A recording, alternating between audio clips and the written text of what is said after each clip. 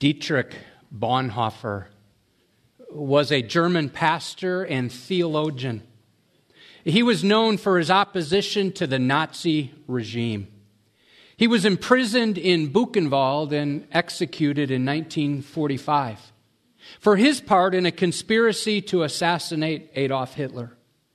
Listen to what he wrote in his classic book, The Cost of Discipleship.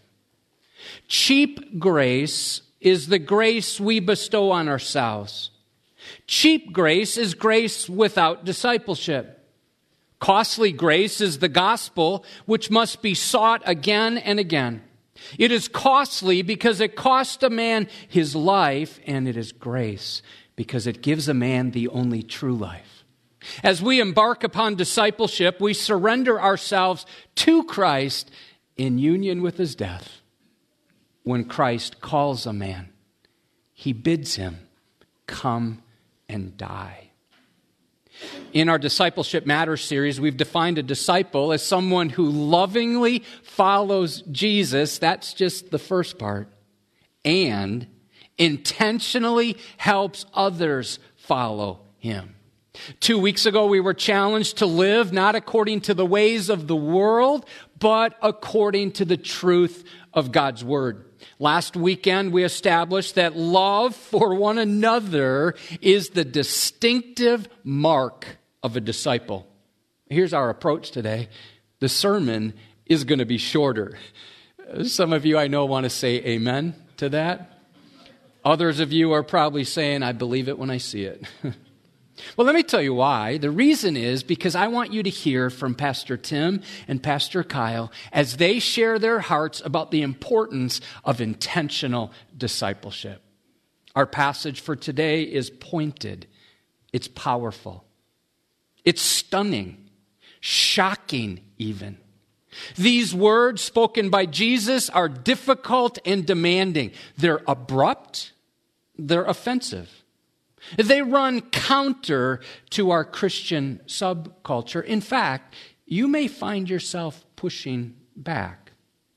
Well, let's resist the urge to dilute these demands and allow the full force of them to jar us out of complacent and comfortable Christianity. I'm going to invite you to stand in honor of God's Word, and we're going to read our passage together found in Luke chapter 14. I invite you to read with me. Now, great crowds accompanied him, and he turned and he said to them, if anyone comes to me and does not hate his own father and mother and wife and children and brothers and sisters, yes, and even his own life, he cannot be my disciple. Whoever does not bear his own cross and come after me cannot be my disciple. You can have a seat.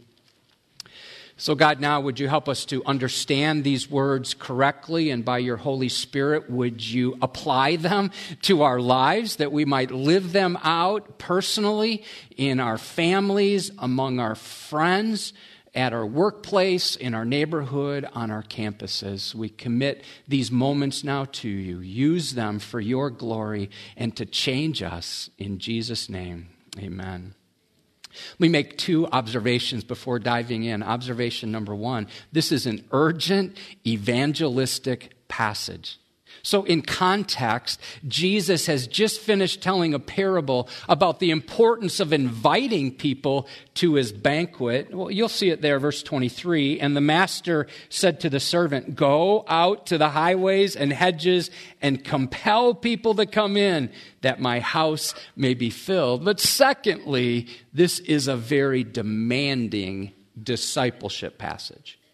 Jesus gives some conditions to those who are considering following him.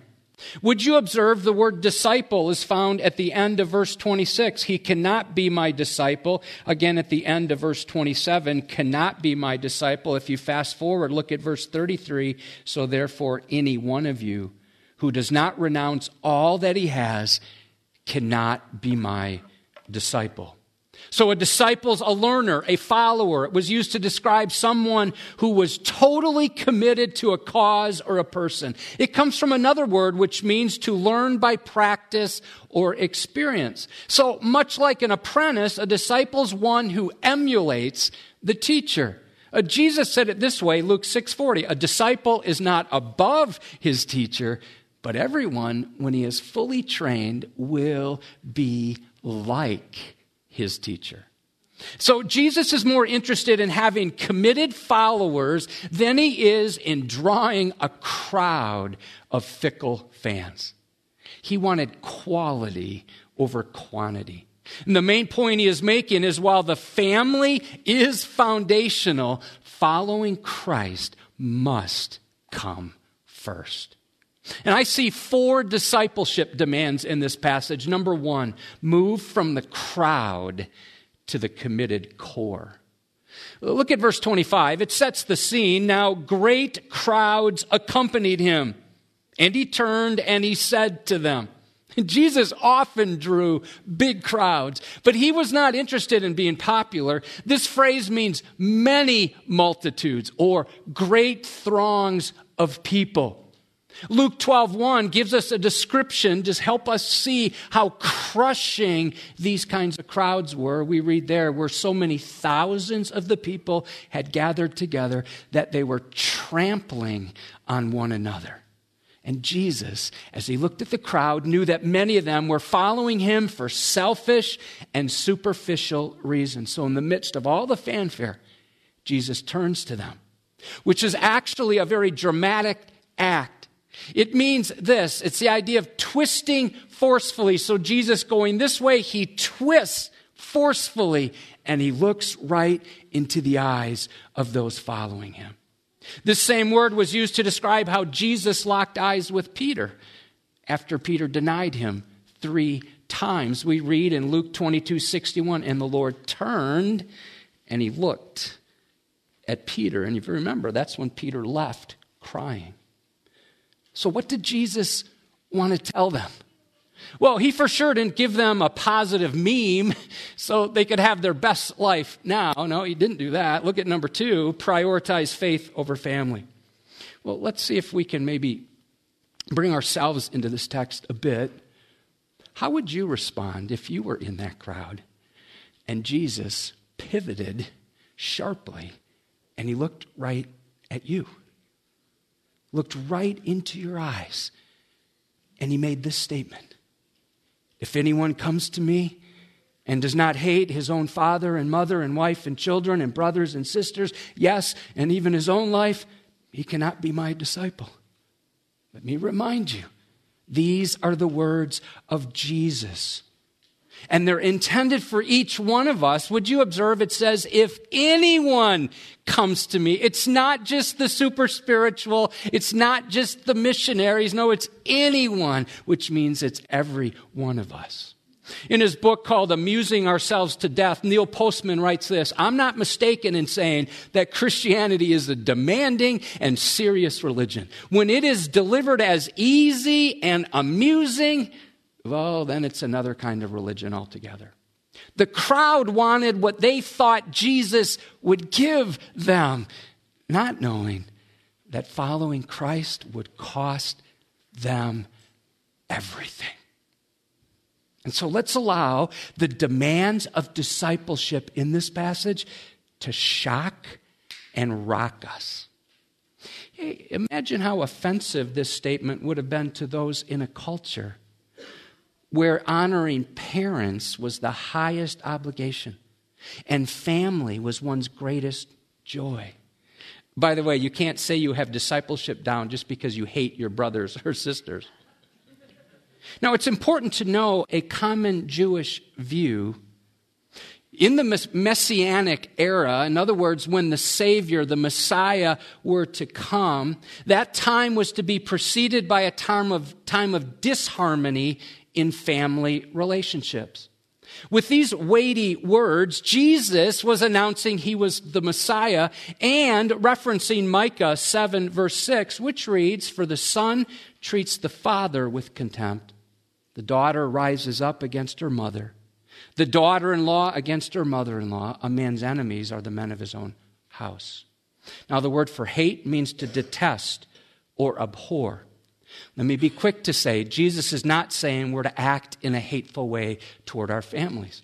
No, the Bible's clear. We're to honor our parents. Exodus 20:12. Husbands are to love their wives, and wives are to respect their husbands. Ephesians 5:33. Dads are not to exasperate their kids. Ephesians 6:4. Mothers are to love their husbands and children. Titus 2:4. Grown children are to care for their parents when they're no longer able to do so. 1 Timothy 5:8. So our challenge today is to understand this expression without minimizing the demands of discipleship. The bottom line is, since there will inevitably be conflict between following Christ and family ties, you and I must prioritize faith over family. The word hate in the Bible often expresses priority and preference, not emotional hatred. In Hebrew idiom, hate can mean to love less. J. Vernon McGee offers this insight: a believer's love for Christ should be such that by comparison, it looks as if everything else is hatred.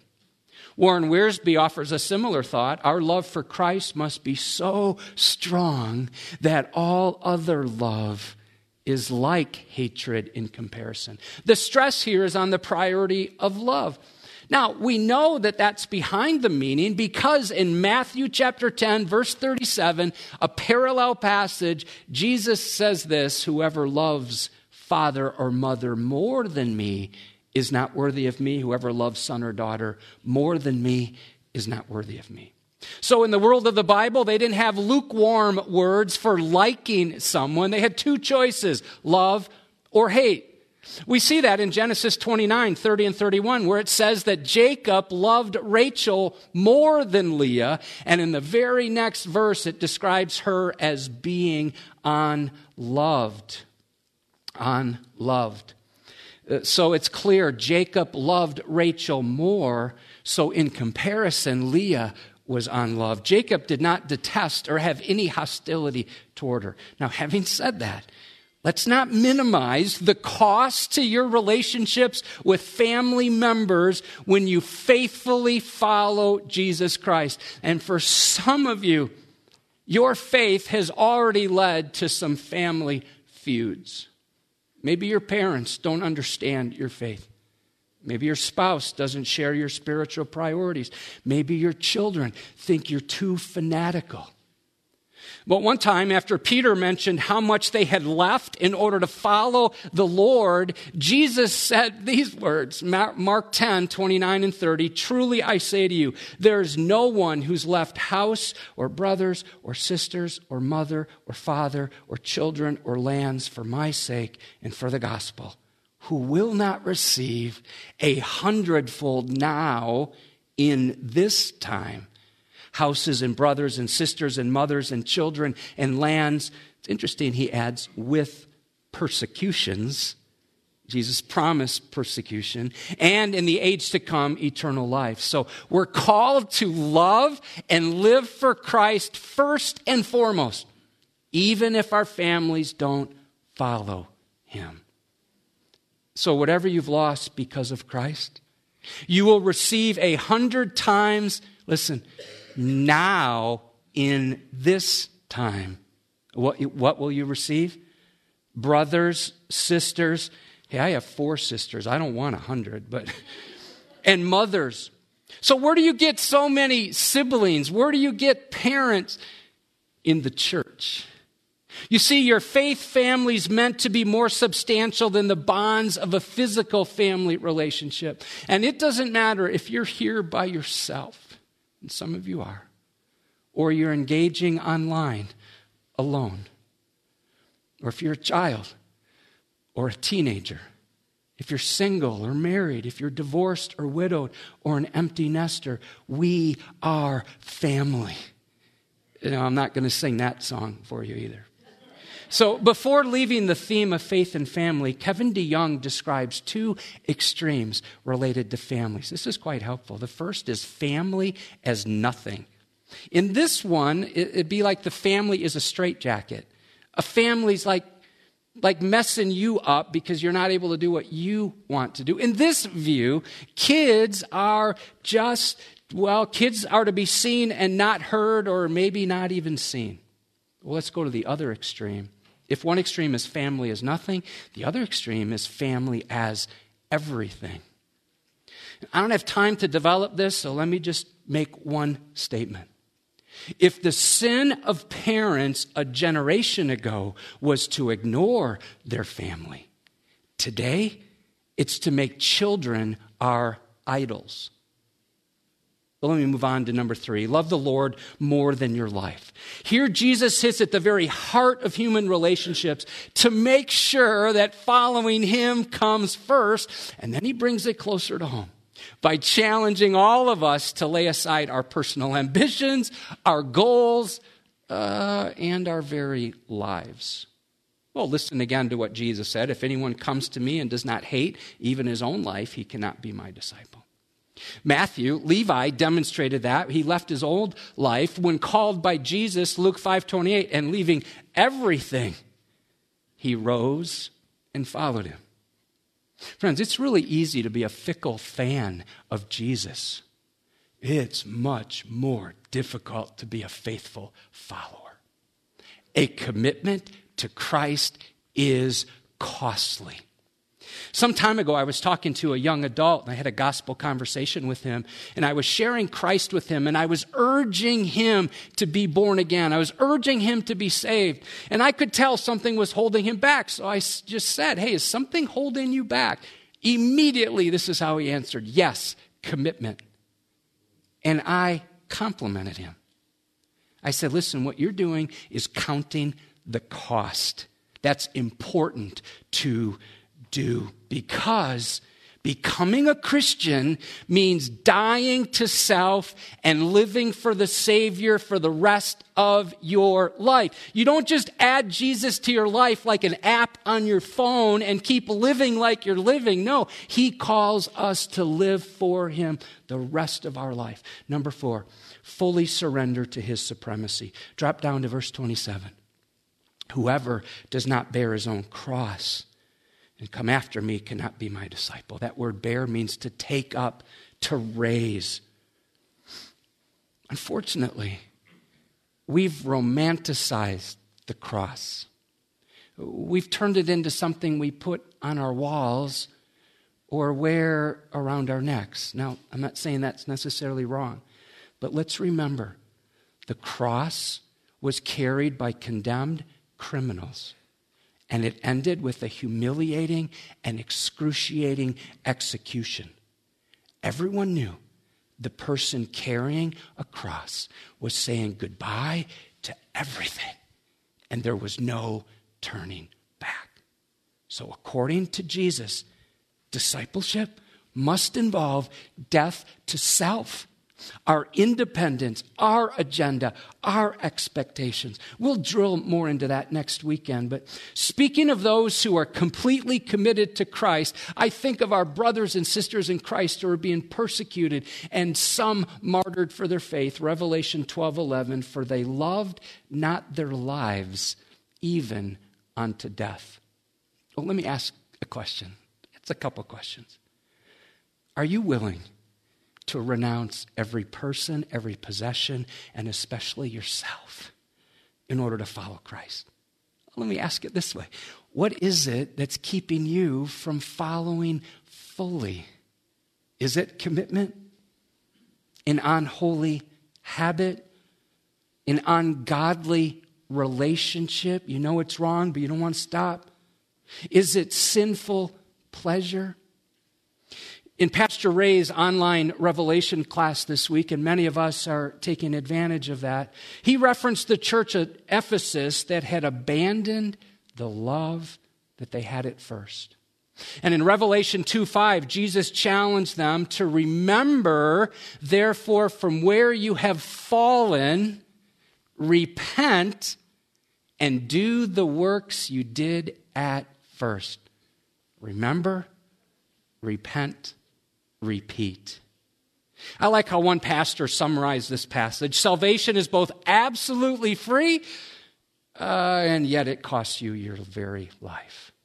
You receive it freely, no expense to you. But once you receive it, you've just committed everything you are and have to Jesus Christ. The best gift you can give to your family is for you to make your faith and their faith your top priority.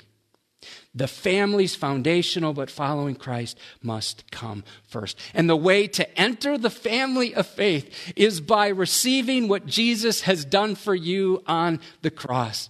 John 1:12 and 13, but to all who did receive him, to those who believed in his name, he gave the right to become children of God. That's how you enter God's family. Who were born not of blood, nor of the will of the flesh, nor of the will of man, but of God. So the key is not who you're related to, but whether or not you have repented and received Christ. Determined to follow Jesus as a devoted disciple for the rest of your life.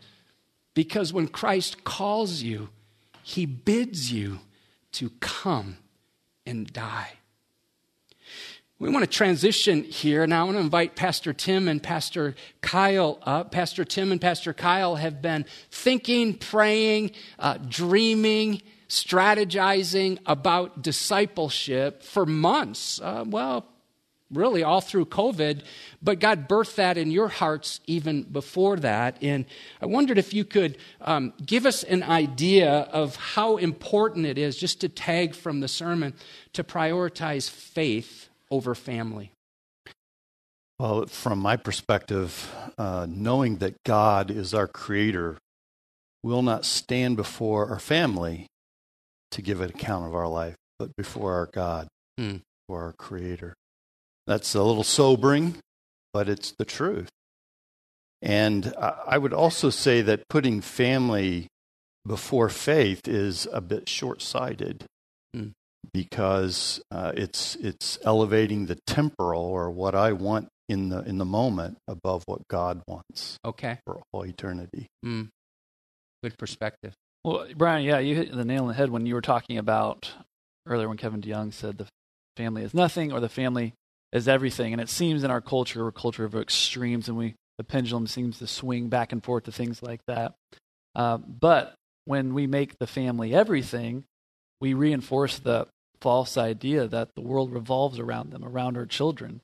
And they begin to believe that and think that is true. And we live that out in our lives when we prioritize things like extracurricular activities or gatherings on Sundays rather than church, or discipleship at home. Our children see that. They know what we prioritize based on what we do. And so we as parents, we have to be careful and understanding and knowing what we prioritize. Well said. God's been building a passion for discipleship in both of your lives. Share a little bit about that. Yeah, I mean, for me, it's been kind of a long journey. Ever since I got into ministry about 10 years ago, discipleship was being talked about more and more. More and more books were coming out on it. People were preaching about it more. And one of those things, but you have to understand, I believe it's more than just a trend that we were seeing in the church, because it's in the Bible, it's biblical, it's all over Scripture.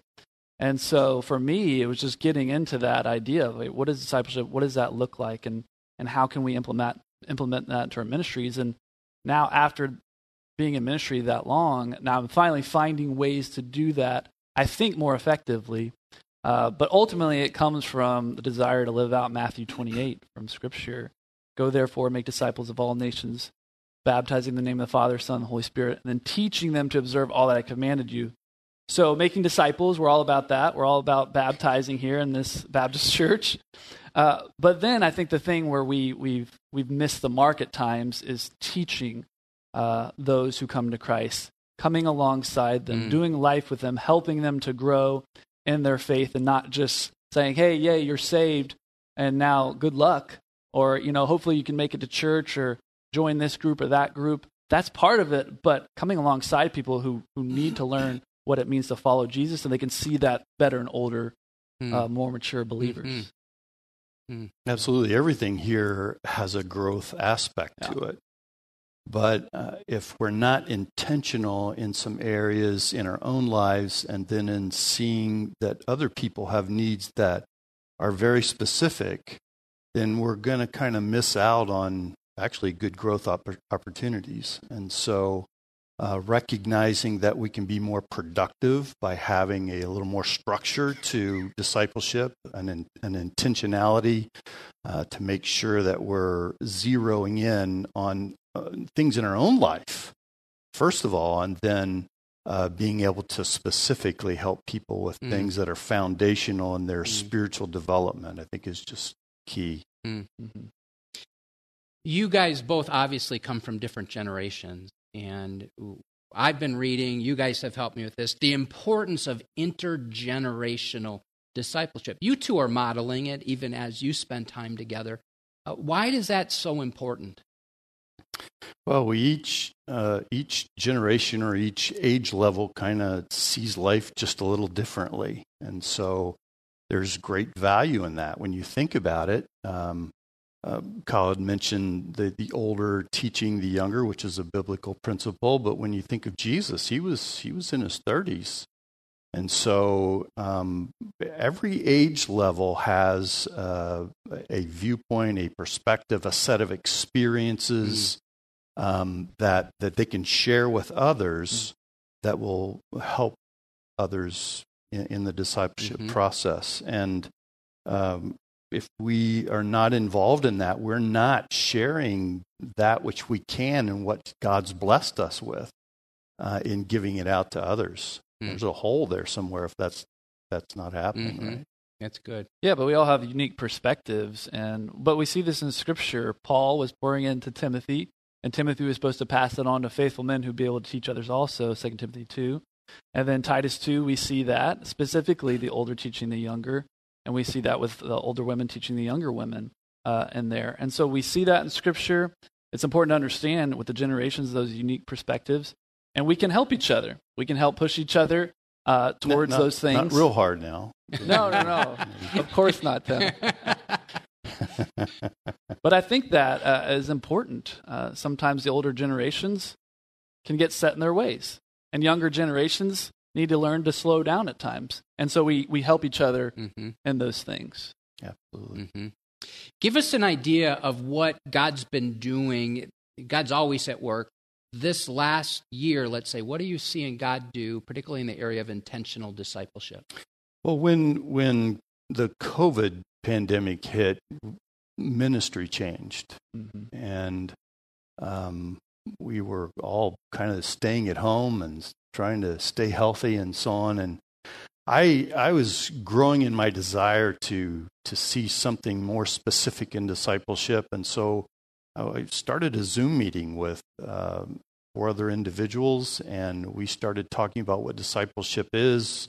And if you're going to do that, you have to have a definition for it. And so we wrestled for many weeks with what is a disciple and what is a good definition.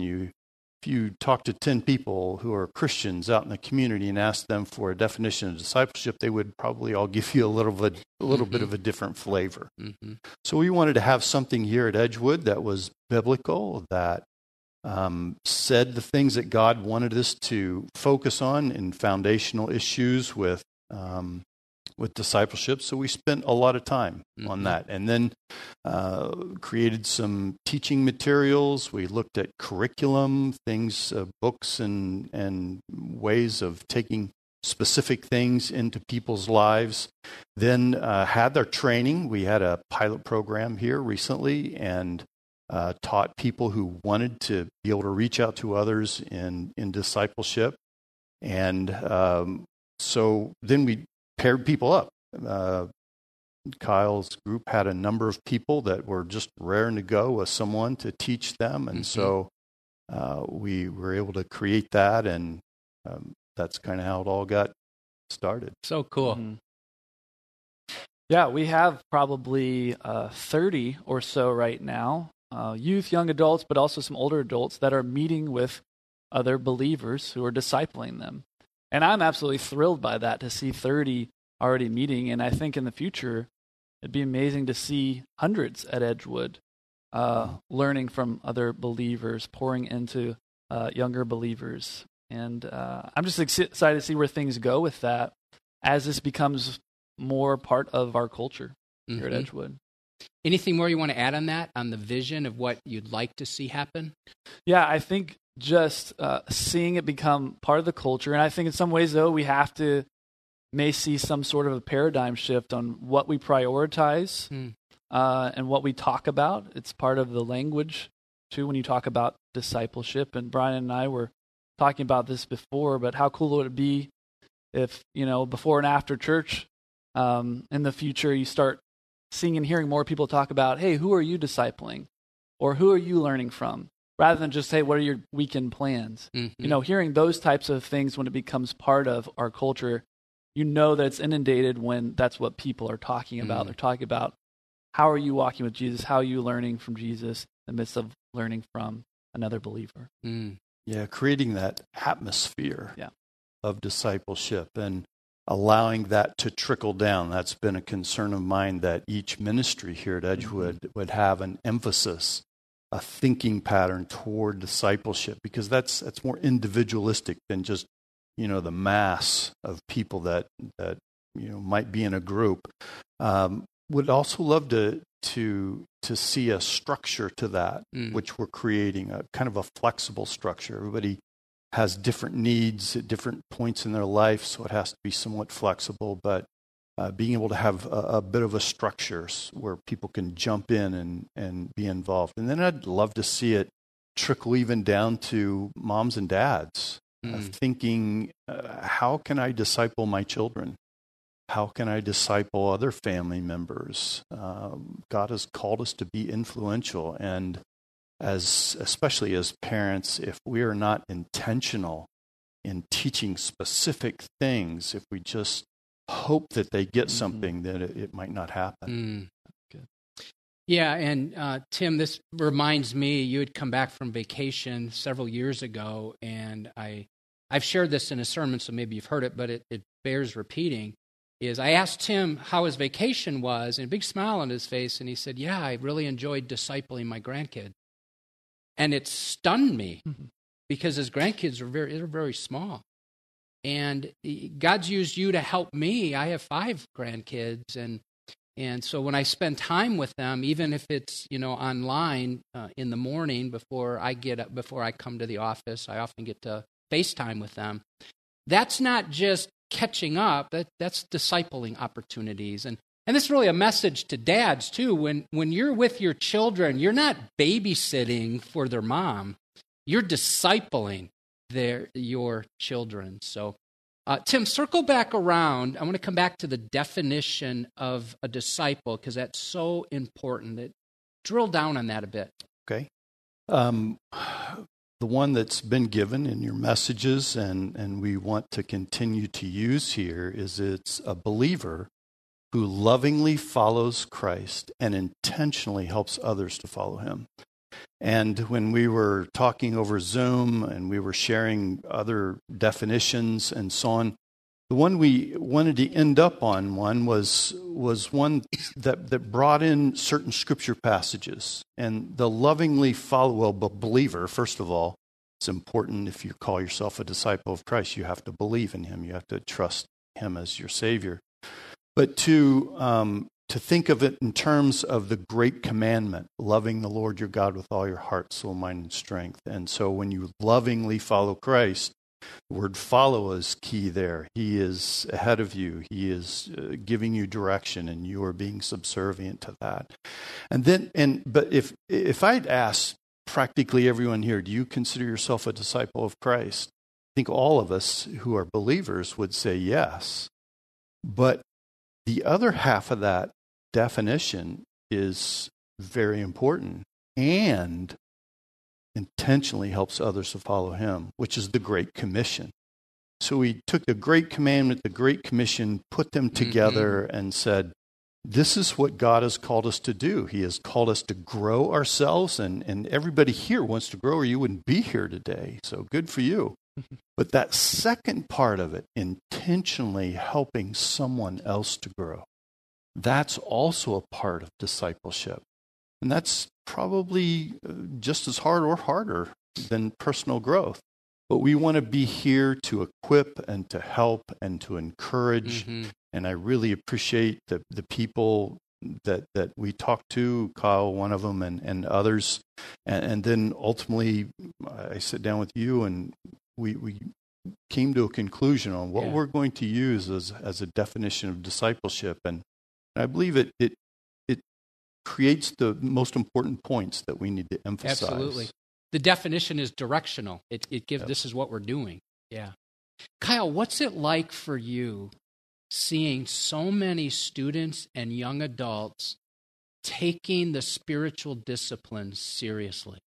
Yeah, it's been amazing just to see how God has used this in their lives. And so we started towards the beginning of the year, just doing 40 days of discipline. So focusing on prayer, which has been a big priority. You know, we're doing another all-church prayer night next week. But there have been some young adults that have started prayer gatherings twice a week on their own in different homes. And they've done that on their own. So for that, I see that what we're doing is becoming more of a movement.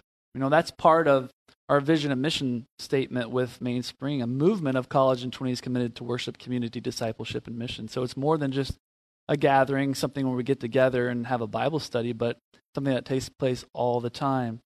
And so seeing them practice that with prayer, with fasting, fasting from food, from meals, from caffeine or sugar or social media, things that aren't necessarily bad things, but they can distract us at times. And so we put those aside for a time in order to spend more time with Christ. So many are doing that, focus on Scripture and Matthew that we're reading through, and Scripture memory from the book we're going through in the discipleship called Growing in Christ. And then just being intentional in these discipleship groups, having accountability with one another. You're constantly checking in, but then also doing life together. And so then you're constantly always being challenged. Coming to church on Sundays is so important. We need that in our lives. But who's checking on you throughout the week, asking you, hey, how are you putting into practice what you learned on Sunday? How are you doing with that thing that you were struggling with? That is what discipleship does. It brings things to the next level. Mm-hmm. You got kind of excited I talking did, about that. I did, yeah. That was good. It's awesome. There's a lot that God is doing. Could you just pick one of the stories that you're aware of? And then, Tim, if you could share as well. What are you seeing? Yeah. So I've been meeting with a couple guys for a few months now. So I've been meeting with these two guys in their early 20s, John and Ethan, and just seeing what it's done in their lives already and prioritizing prayer and Scripture, being in that weekly, checking in with each other. And the more you get into that, the more you grow spiritually, the more accountability you want, the more you want to grow. And so that's the thing I challenge you with is if you feel stagnant in your faith or like you've plateaued or whatever that looks like, if you have more accountability in your life or you're pouring into somebody else, that's going to make you want to be prepared to pour into them and those kinds of things. So I've been meeting with these guys, and one of the things that we always talk about is, okay, how can we live this out in your life? How can you live out the things that you're learning about on mission, as we talk about all the time? And just being aware that everywhere you go, God can and could use you if we have our eyes open and we're prepared for those things. And so it was very interesting. It was just really cool, amazing story. Ethan, a couple weeks ago, he was coming home from work, and he got off later than he normally would, and he went home a different way than he normally does. And as he was driving down the road, there was a bank down to the right, and he saw a man down in the ditch. Like a snowbank. Yeah. Yeah. He saw a man down in the ditch that was struggling, and he passed him and turned around and stopped and helped this man. This man was basically half frozen. He helped him into his car, and they called an ambulance, and that was going to meet them up the road. They got in touch with this man's wife to get him the help that he needed. But once he started talking to this man, he realized this man had been outside all day. He had been in the woods, and he was basically planning on ending his life. He was going to just stay out there until he froze to death. But then he changed his mind and started coming out, and Ethan was the one that found him right at the right moment. And so you think about how God can use us if we're just paying attention. Reminds me of the parable of the Good Samaritan. Ethan was paying attention to those around him, and he was able to help them and offer to pray for them and get that man to safety and off to the hospital. And so I think we will see more and more things like that when we're aware of what's going on around us. But those things are triggered, I believe, by spiritual growth, by what the Holy Spirit is doing within us. Amen. Amen. And it makes me think of the times I've missed opportunities because I'm all up in my own world. I'm there, but I'm not observing. I'm not looking for somebody in pain or hurt. Thanks for sharing that, Tim. Well, in our pilot program, we had both men and women, trying to encourage them and give them some structure on being able to disciple others. And a lady from there went out with the intent of connecting with some younger ladies. And so she did. And I talked to one of those younger ladies just recently, and I said, what is the discipleship doing in your life? And she said, well, I have been around Christianity all my life, and I know a lot of things, but what it's done for me is to take me deeper into things that I already know. And one thing that they mentioned was prayer. And I know many Christians struggle with prayer. And so just that being able to get together and process things together helped her to grow deeper into things that she had already been accustomed to, but really hadn't, taken those next steps with. There was a young man that I spent some time discipling. We went through some materials together, and I asked him, what came out of all of that to you? What changes did you make? He said, well, the biggest thing was God had been dealing with some things that I hadn't taken care of in my life. And being able to talk about those things and process those things caused me to take some steps to resolve some unresolved issues in his life. And that just freed up his spirit and caused him to be, more joyful, more happy, because he wasn't continually wrestling with things he knew he needed to take care of. And then I was just thrilled. He said, now I'm taking that same material, and I've already gotten some people, and we're going through it with them too, because it helped me so much. Yeah. Which is where multiplication then happens. Absolutely. Yeah. So he's experiencing freedom, and he wants others to experience it as well. Yeah. Outstanding. For people listening or engaging online, they might be thinking, I'm sort of interested in this, or I'm very interested. What would you suggest? Well, first of all, make a decision. This is hanging out in front of us, all of us, discipleship. What am I going to do with it? So, make an intention. Say, I'm going to be involved in discipleship. I may not completely understand what that looks like right now, but that's what we want to do, is be able to help people sort that out. So making that decision to be intentional, making sure that definition, you're living that definition. First of all, be a disciple yourself. You can't take somebody somewhere you're not. And so make sure that you're growing as a disciple in Christ, and then looking for someone to intentionally help to follow. And that doesn't have to necessarily be in a structured program either. We're going to put some structure on it, and it'll be helpful, but that simply means whoever God brings into your life. There may be someone at work that is coming to you. I just had a conversation with someone recently. He said somebody at work came to them and started asking them about their faith. Well, that's part of the discipleship process, sharing, being influential. And God will bring people into our lives. He already has some people in our lives, our children, our friends, other people. So being intentional in that. And then we are going to have an interest meeting, if you just want to explore this a little bit more, on February 25th at 7 o'clock. That's a Thursday night here. And whether you want to be discipled or you want to start discipling others, we want to have some discussions on that and help you take some next steps with that. Cool. And we'll get more information out if people didn't write that date down. Okay. Yeah, and I would just say be praying about this. If God has put this on your heart, and hopefully He has, praying about the people that He has placed in your life. I believe He's intentionally done that. Perhaps these are people you could learn from, or people that you could pour into. But sometimes, again, we have to ask God, to help us to see that and to be intentional about praying. God, who are the people that you placed in my life that you want me to invest in or learn from?